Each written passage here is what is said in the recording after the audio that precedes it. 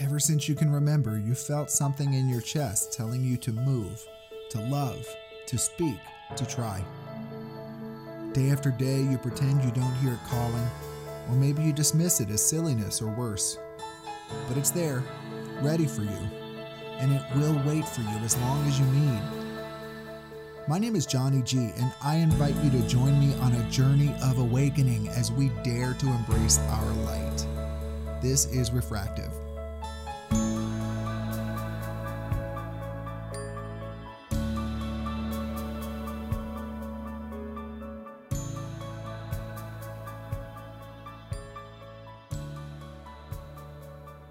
Hello, everyone, and welcome to another episode of Refractive.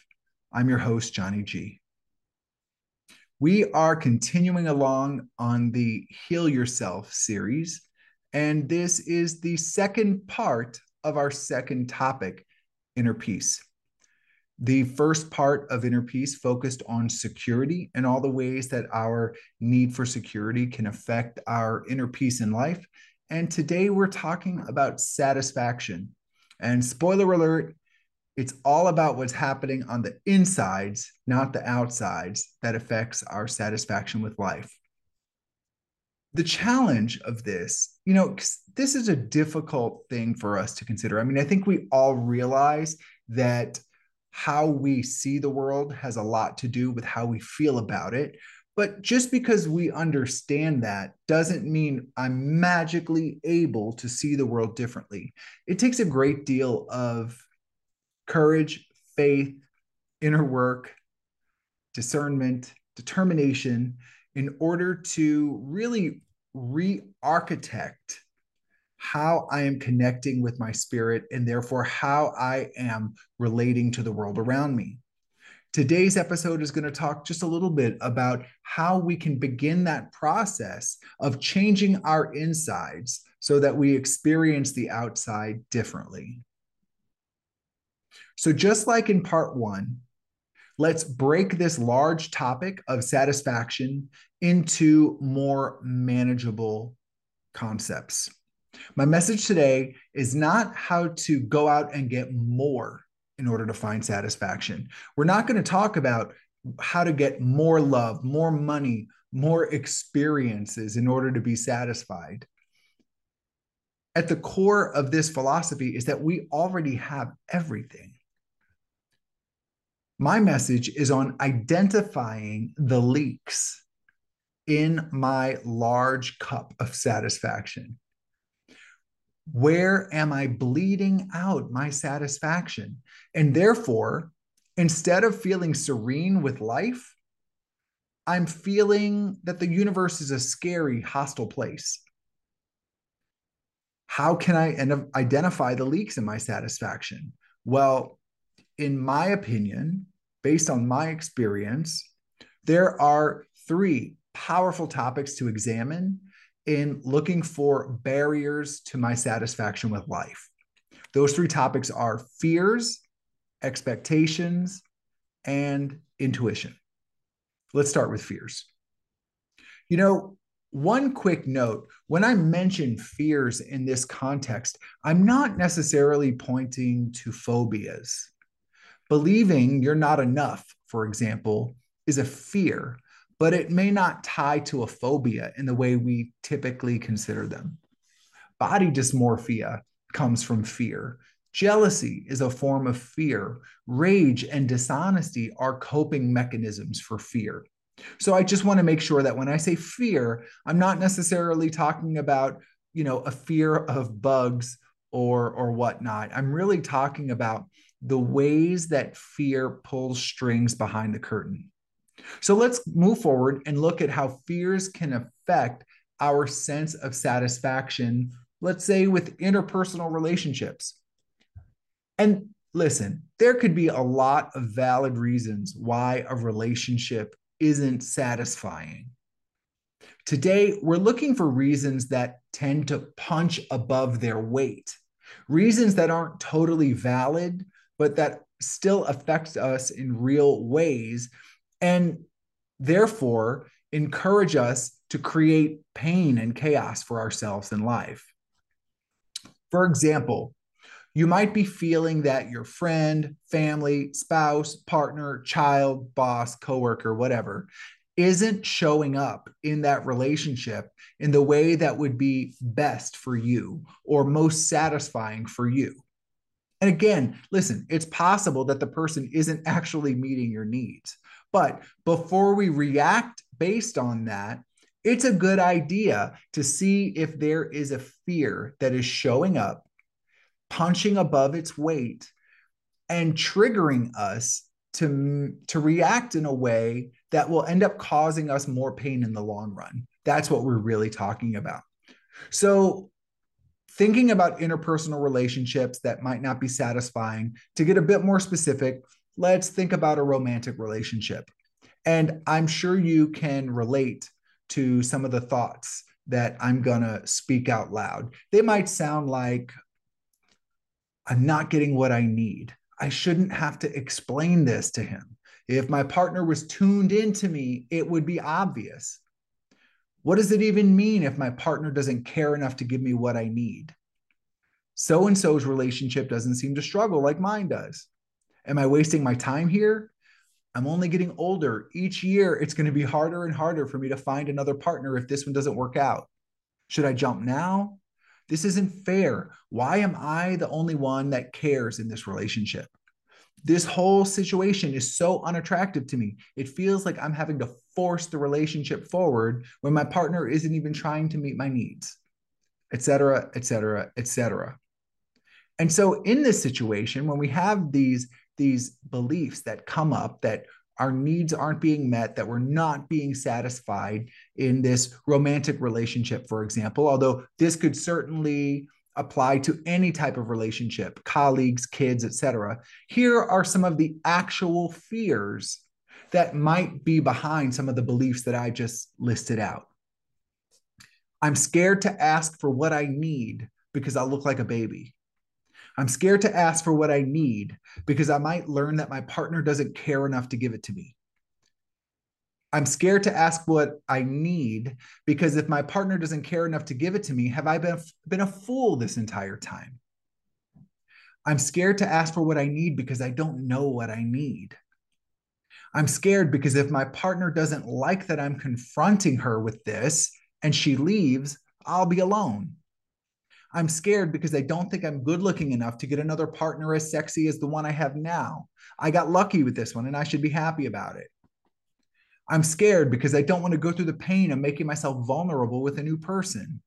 I don't want to go through all that trouble, all that time, all that hassle, all that potential inconvenience and pain. I'm scared because what if I discover that my partner never really cared much about me to begin with, and that I've been a doormat or a sucker this whole time? And what does that say about me? I'm scared because if I open this can of worms and we break up, my child will be damaged by the instability. I'm scared because if I open this can of worms and we break up, I can't afford to keep this house. I'm scared to look at this because my child will blame me for the breakup. I'm scared because if I'm willing to leave over not getting what I need, it confirms how self-centered I am. I'm scared because it means my family and friends were right about my relationship all along, and I cannot face that. On and on and on and on. That's a lot. That's a lot. And each of those individual fears has the power to cause us to act or refuse to act in ways that diminish our satisfaction. Let me say that again. Each of those fears has the power to cause us to either act or refuse to act in a way that will diminish my level of satisfaction. So, by looking at where I might experience fears that masquerade as concerns, I can turn on the lights and get a good look at the boogeyman. Remember, I talked about the boogeyman in part one. And I can turn on the lights and get a good look at the boogeyman and realize whether or not the problem is what I thought it was. If the problem is what I thought it was, at least I know I can take action confidently. This is the right path.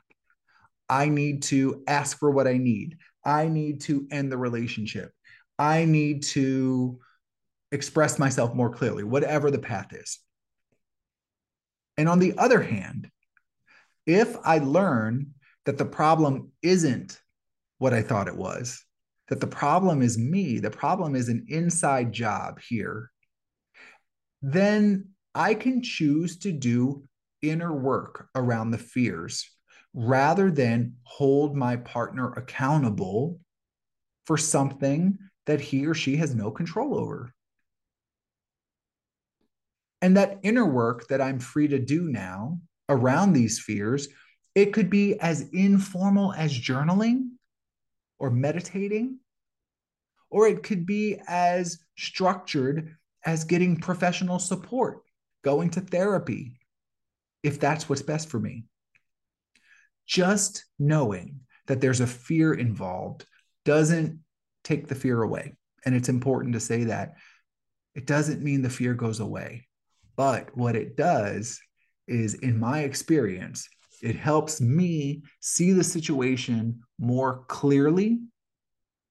It empowers me to put together a solid plan, and it helps me to avoid moving in the wrong direction, causing myself and the people around me unnecessary pain.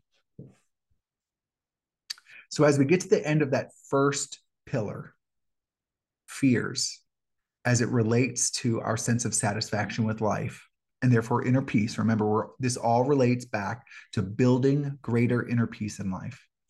So, as we wrap up the concept of fears, here are some journaling questions that might help you to identify your own deep seated fears, with the goal that once you see them for what they are, you will gradually learn how to resist your knee jerk reactions to them. So if you'd like, you can go ahead and press pause until you get a pen and paper ready so that you can write down some of these journaling questions. There are two. The first one is, what are the interactions, situations, and news stories that tend to upset me the most in life? What are the fears that exist behind those strong reactions? And where else do those same fears show up in my life? Don't worry, I'm going to repeat this. I know it's a lot of questions. I'll say it again. What are the interactions, situations, and news stories that tend to upset me the most? What are the fears behind those strong reactions? Where else do those fears show up in my life? I'll read it one more time. What are the interactions, situations, and news stories that tend to upset me the most? What are the fears behind those strong reactions? Where else do those fears show up in my life? The second question, are there any unhelpful ways I respond to the world that I can begin to examine and let go of? For example, judgments, phobias, beliefs, insecurities, negative inner monologues. You might have others. I'll repeat question two. Are there any unhelpful ways I respond to the world that I can begin to examine and let go of? Are there any unhelpful ways I respond to the world that I can begin to examine and let go of? Some examples might be judgments, phobias, beliefs, insecurities, negative inner monologues. All right, let's move on to the second of our three topics today, expectations. There's a quote from the big book of Alcoholics Anonymous that I find very, very powerful. My serenity is inversely proportional to my expectations. The higher my expectations, the lower is my serenity. If I find myself, oh, I love that quote, I really do. If I find myself dissatisfied with my life, for example, there's a good chance that inappropriate expectations are the culprit. And I use the word inappropriate because I don't want to say that an expectation is right or wrong. It might simply be misaligned or out of proportion or out of context. And so inappropriate meaning it's just not the right fit. Okay. So if I find myself disappointed with life, there's a good chance that inappropriate expectations are the culprit. This ties to a point that I mentioned briefly in the part one of this episode, where I discussed the Buddhist concept of equanimity, meaning meeting life with serenity in any situation. And as I said last time, while equanimity is a beautiful ideal and it's a lighthouse that I try to fix my sight on and I try to aim for in life, I am not an enlightened being. And until that day comes, I can count on the fact that my serenity level will rise and fall and rise and fall. I do not experience equanimity. I'm just not there yet on my spiritual growth. And if you are, congratulations, because that is quite an achievement. Well, it might actually be an anti-achievement. But anyway, that is quite an experience to discover that you've achieved equanimity. But I'm not there. And so, sure enough, whether I like it or not, my serenity level rises and falls based on what's happening around me. Now, what I can say is that my level of serenity today, the swings are much more narrow than they used to be. If you imagine my serenity maybe as a pendulum rather than rising and falling, but swinging to the left, to the right, to the left, to the right, my swings are far shorter than they used to be. And this is a result of simply holding a mirror up to my insides, taking a look at what's happening, being honest with myself, and getting curious. What's happening here? What's the role my ego is playing in things?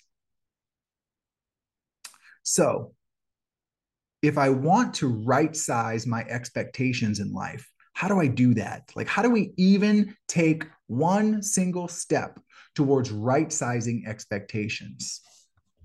Well, in reality, if my expectations are out of alignment with what my innermost self truly wants, that connects right back to fears. Okay. So, I mentioned that we're talking about the first concept is fears, the second concept is expectations, the third concept is intuition. In reality, expectations is just a fear. But to simplify things, we think of them slightly differently, which is why I've broken them out to its own topic. So, to keep our topics manageable, we'll look at expectations as a separate concept from fear itself. When I talk about releasing expectations, it's easy to imagine that what I'm proposing is a beige, bland, boring life. If I have no expectations for life, then where is my enjoyment? Then how do I reach for things I like? How do I seek out pleasure if my expectations are neutralized? This is not at all the case. I understand why that might be the first thought you go to.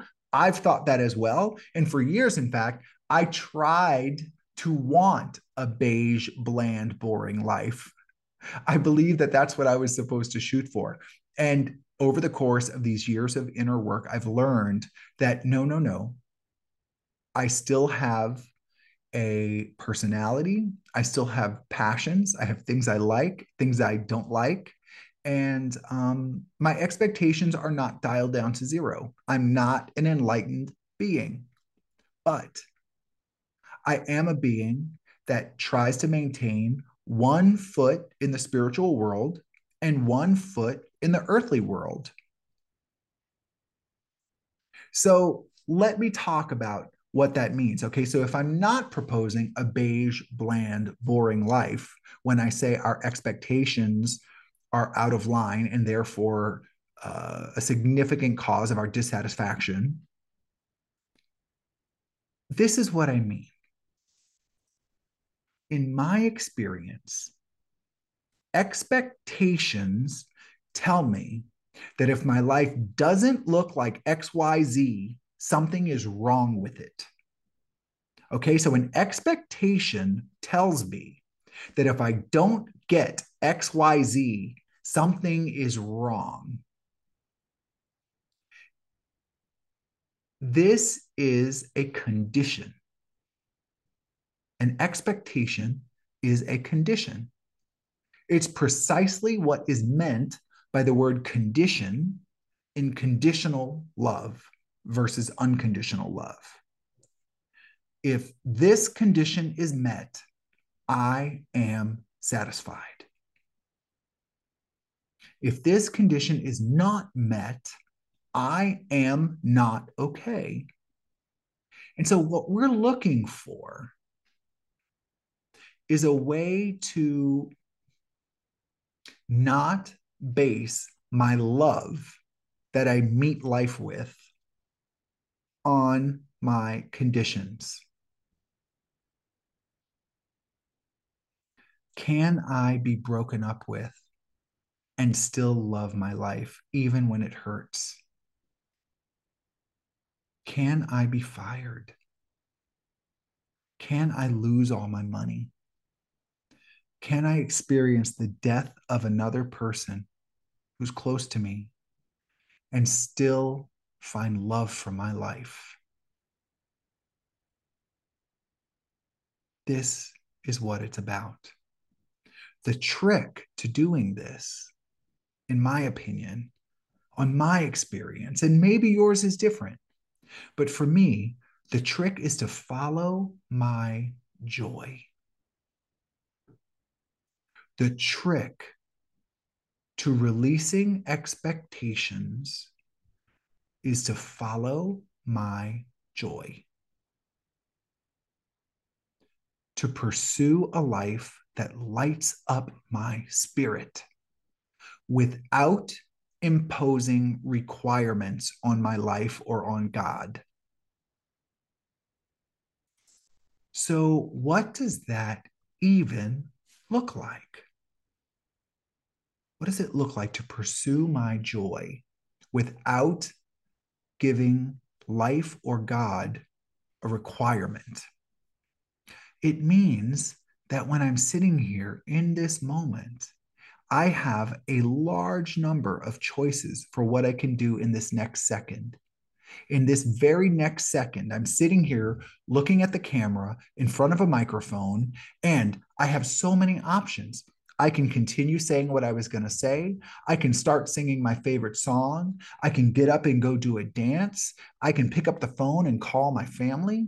There are so many things that I can do right now.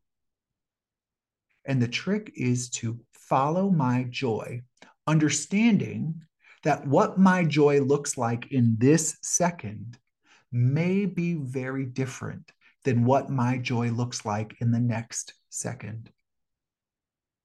So there is a moment where my joy is to continue speaking to you. And there is another moment where my joy might look like getting up and dancing to my favorite song. It's about sensing inside myself, where does my joy lie in this moment right now? And what do I do to access it? Following my joy. The pain happens when I believe that my joy must be XYZ. If I believe that my only joy is dancing to my favorite song, then I'm going to get in trouble at work if I follow my joy. I'm going to not have a good podcast if I follow my joy and instead of speaking right now, get up and dance. If I'm on a date with someone new and I believe that the only source of my joy is to dance to my favorite song, I'm going to make a fool of myself in the restaurant, and I'm probably not going to get a second date. And those things, losing my job because I danced to my favorite song, losing podcast listeners because I danced to my favorite song, losing a date because I danced to my favorite song. I'm not saying dancing is wrong. If that's truly where your joy is, you should go for it. But it's when I believe that my joy only looks like dancing to my favorite song. And therefore, to be, quote, true to myself, I need to make my situation fit that. Well, that's where I create pain in my life. My joy right now is in speaking with you. My joy is looking at the camera right now, talking into this microphone, and sharing on a topic that I feel very passionately about in an effort to be of service. That feels good to me right now. That's where my joy is. And I can get up and dance to my favorite song after this is over, and that too will be joyful. Letting go of the requirement, letting go of the condition of life that a good life must look like X. That is a painful, painful, difficult way to live. And so many of us have known a person who has to have a specific job title, or has to find a way to pay for her kids to go to a specific school, or has to live in a specific neighborhood, or has to attend a specific university in order to feel that their life is okay. We all know this. We all know these people. We've been these people. I've been those people. I still am those people sometimes. And that is a painful way to live, because it means that if the entire universe doesn't conspire in my favor to give me what I want, then I will be unhappy and unsatisfied. If I arrive to send my kids to that one particular school that I believe is going to be the only thing that makes life okay for them, and I am one slot too late to apply to that school, and I don't get it, well, then I'm set up for a life of pain, because I have believed that there was only one path to my joy, and I didn't get it.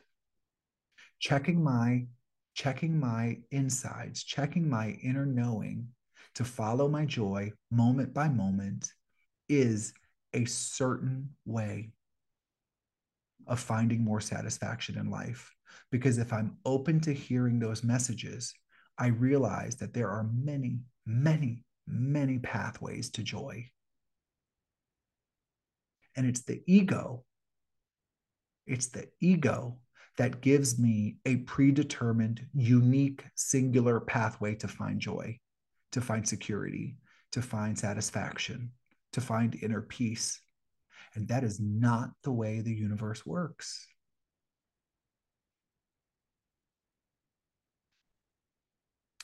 I'll give you another example. Let's say that I am a high school student, and I've determined that in order to have a good life, I must go to a specific university.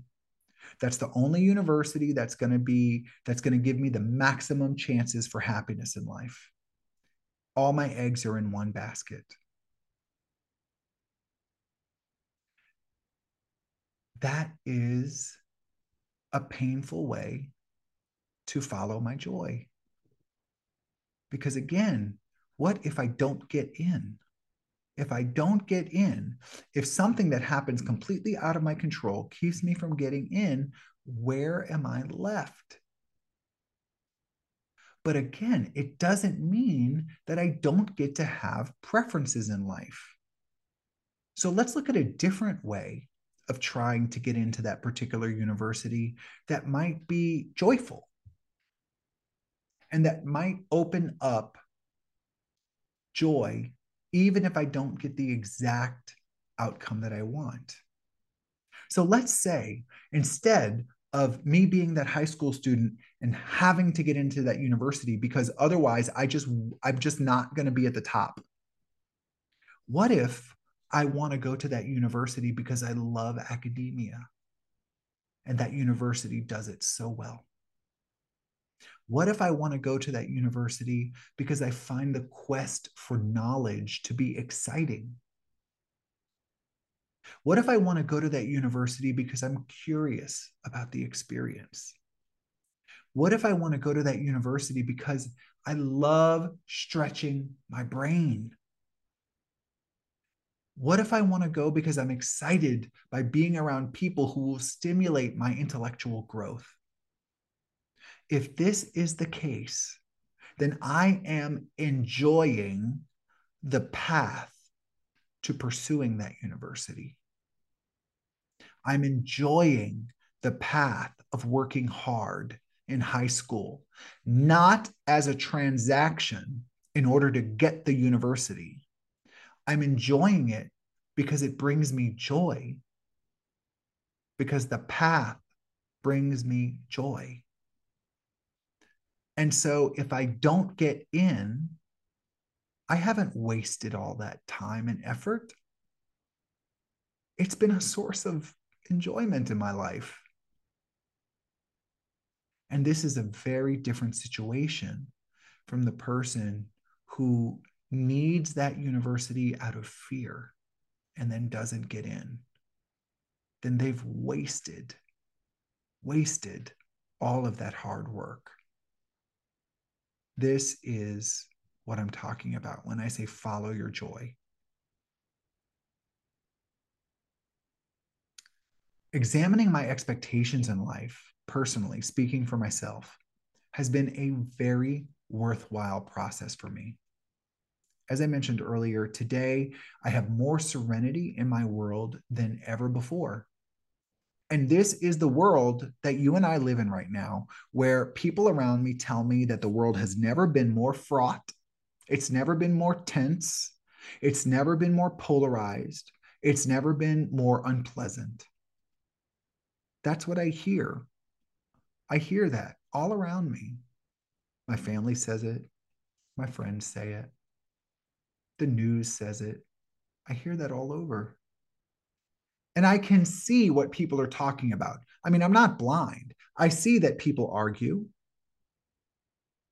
I see that there are a lot of people having a difficult time. But by having followed a path of inner work that has allowed me to put down some of my expectations, again, not all, I'm not perfect. My satisfaction with the world is not so sensitive to what happens around me as it used to be. Again, I have changed my insides through this work that I'm sharing with you. And because I've changed my insides, the way I see the outsides is different. It's more peaceful for me. And I'm not special in that way. Anyone can do this. You can do this. It's something that I'd love for you to experience as well if you're not. Here are some journaling questions for examining the role that expectations play in your life. Question 1. Which of my life goals are driven by a form of fear rather than by passion, joy, or other positive, rational attributes? I'll repeat that. Which of my life goals are driven by a form of fear rather than by passion, joy, or other positive and rational attributes? 2. What do I see as my greatest mistakes, regrets, and failures? Is my judgment around them reasonable?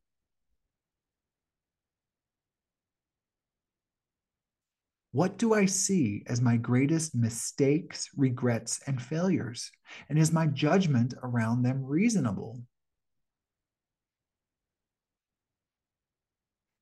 Continuing this same question, question 2. Have my expectations around these situations been loving? Have my expectations around these situations been loving?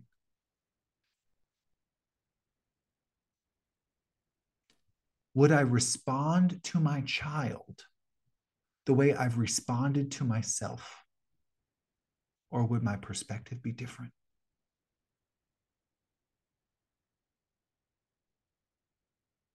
Would I respond to my child the way I've responded to myself? Or would my perspective be different? All right, let's move on to intuition. This concept can feel a bit nebulous, so I'll share what I mean by intuition and how it plays a role in our satisfaction with life. Remember again, I want to keep coming back to the main point. The entire focus of this episode is building inner peace by changing our relationship to satisfaction. Intuition, as I describe it, is the guidance that comes from your place of highest wisdom. The guidance that comes from your place of highest wisdom. Some people refer to it as the guidance of the Holy Spirit. Some people call it your inner knowingness, your gut, or even your God consciousness. We're all born with a very clear, very loud connection to this wisdom. Babies know what they need 24 hours a day. They ask for it unapologetically. Mama birds know when they can push their babies out of the nest, and the babies know what to do. As we grow and learn how society works, however, so we have this loud, this clear connection to our intuition, but as we grow, we learn what society wants from us. We learn how to get what we want from society, and we learn what the rules are for living on Earth. And so our thoughts eventually take over for us. They take over the role that intuition used to play. And as our thoughts become louder, our intuition, out of a sense of kindness, giving us what we're asking for, grows more quiet. So our thoughts become the primary decision maker for us. And our intuition says, okay, if you'd rather me not be so loud, I'll fade into the background. But our intuition never goes away. It stays there, ready for us to call upon it again. We might have to put a little bit of work into building that muscle back up, but it's always there.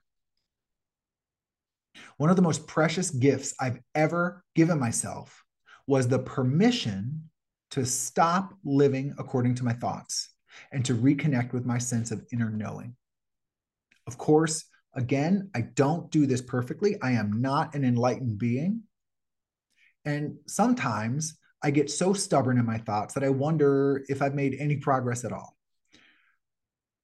But what I can tell you is that my life path today is vastly different than it was a few years ago because I found the willingness to follow my intuition. And I do want to say, this is important, that in order to follow my intuition, and I'll only talk for myself, I imagine this might be true for others too, but I can't know that for sure. In order to follow my intuition, I have to constantly scan myself for fear and ego masquerading as intuition. Okay? Because my fears and my ego sound just like my intuition. And so sometimes I need to ask myself, if I believe I'm being guided to take an action, I need to say, is this an action that is based in love, unconditional, impersonal love, that's not possessive, that's not sticky, that's not conditional? Or is this based in some sort of fear, some sort of ego? This is how people turn from spiritual seekers to cult leaders, right? Because they have these great ideas, these great revelations, they have these great intuitions about the spiritual world, and then ego takes over and they don't question it. It's a lack of discernment.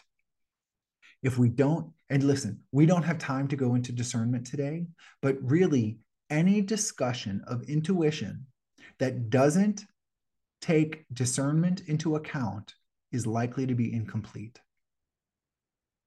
Now, when it comes to satisfaction, let's take it back to the main point, satisfaction as a part of inner peace. When it comes to satisfaction, following our intuition offers a ton of benefits, but we're really only going to look at two of them today. The first benefit is when we listen to our intuition, we stop doing things that feel wrong to us.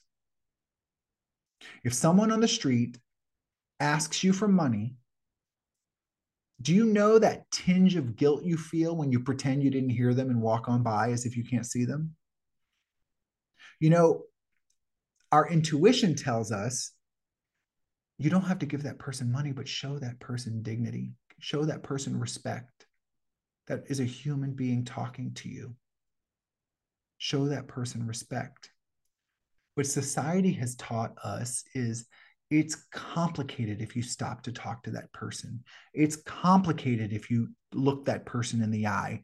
They're going to hook you in. They're going to ask you a million questions. They're going to guilt you into doing stuff you don't want to do. So just move on, right? And we do that, and it feels terrible. We feel kind of like a bad person sometimes.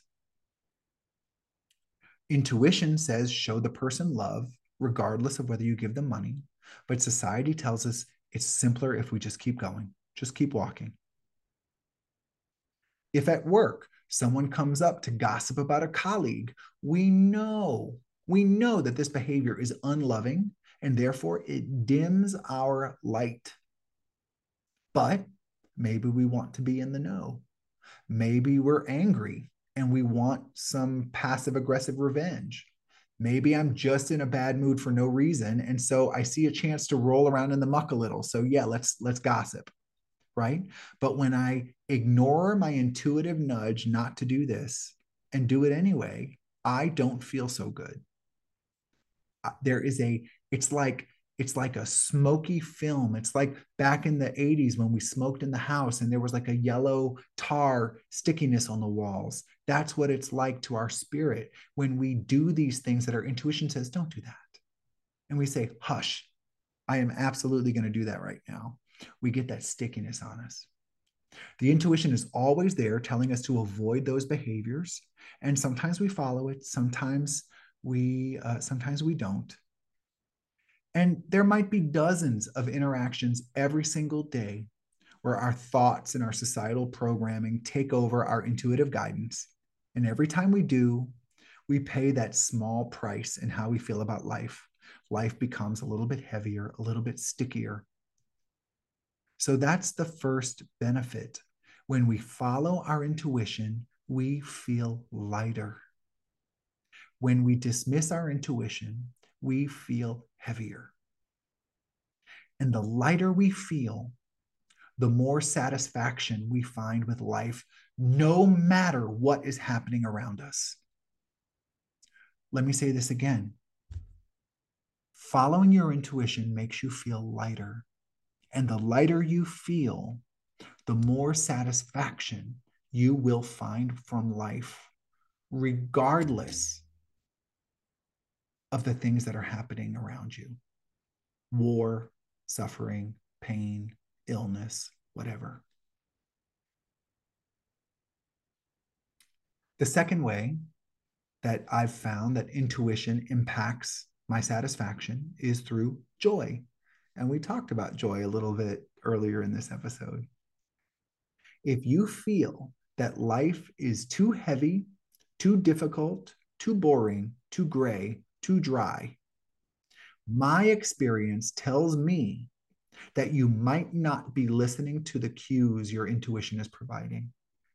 Are you following your joy?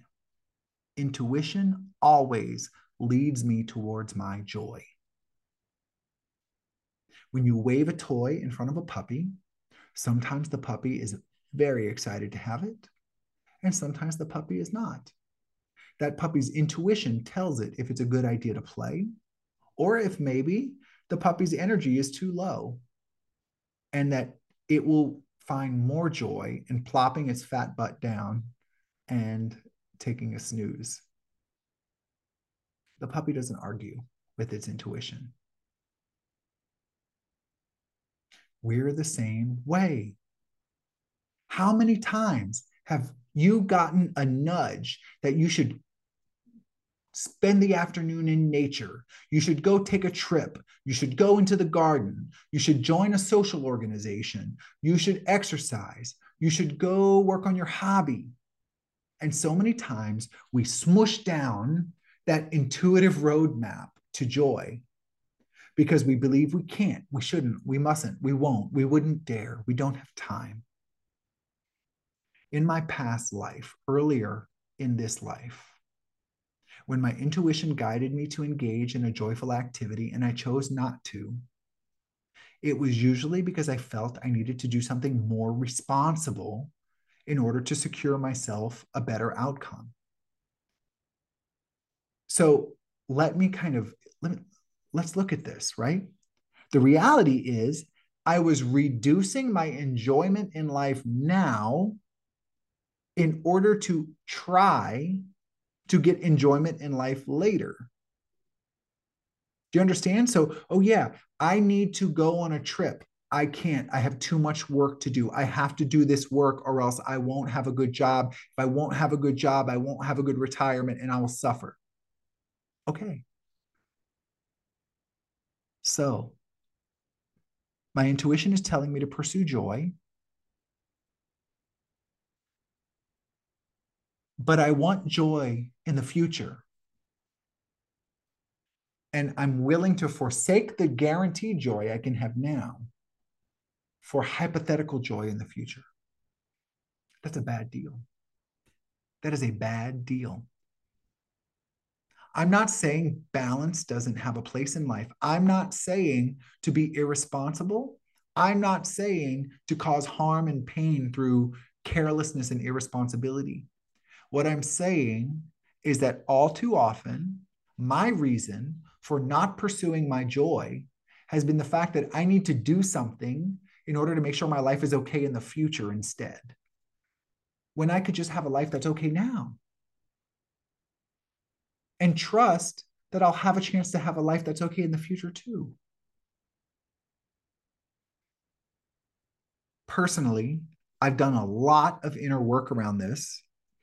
And the result is that today I live a more joyful, adventurous, exciting life than I ever have before. That's what I get today. I do less work than I've ever done, ever, my entire adult life.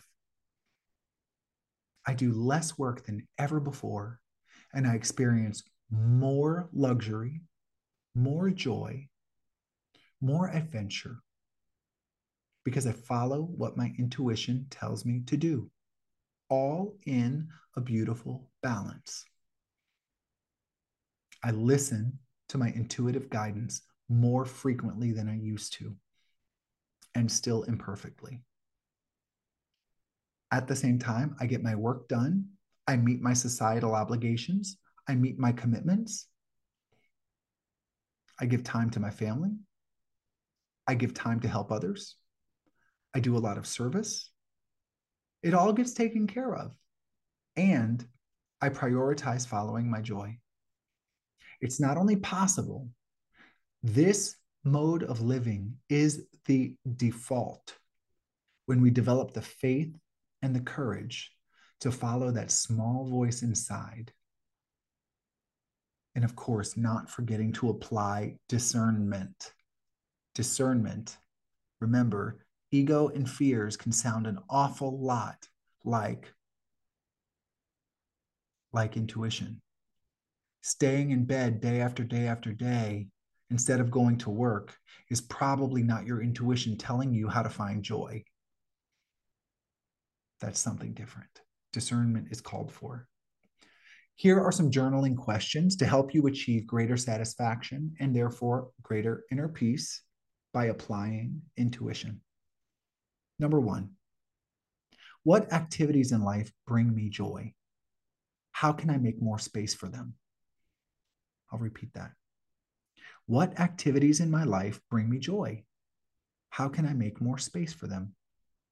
2, where am I trading today's contentment for discontentment in order to increase my chances for hypothetical contentment in the future? Oh, that's a complicated question, right? Let me repeat it. Where am I trading today's contentment for discontentment in order to increase my chances for hypothetical contentment later?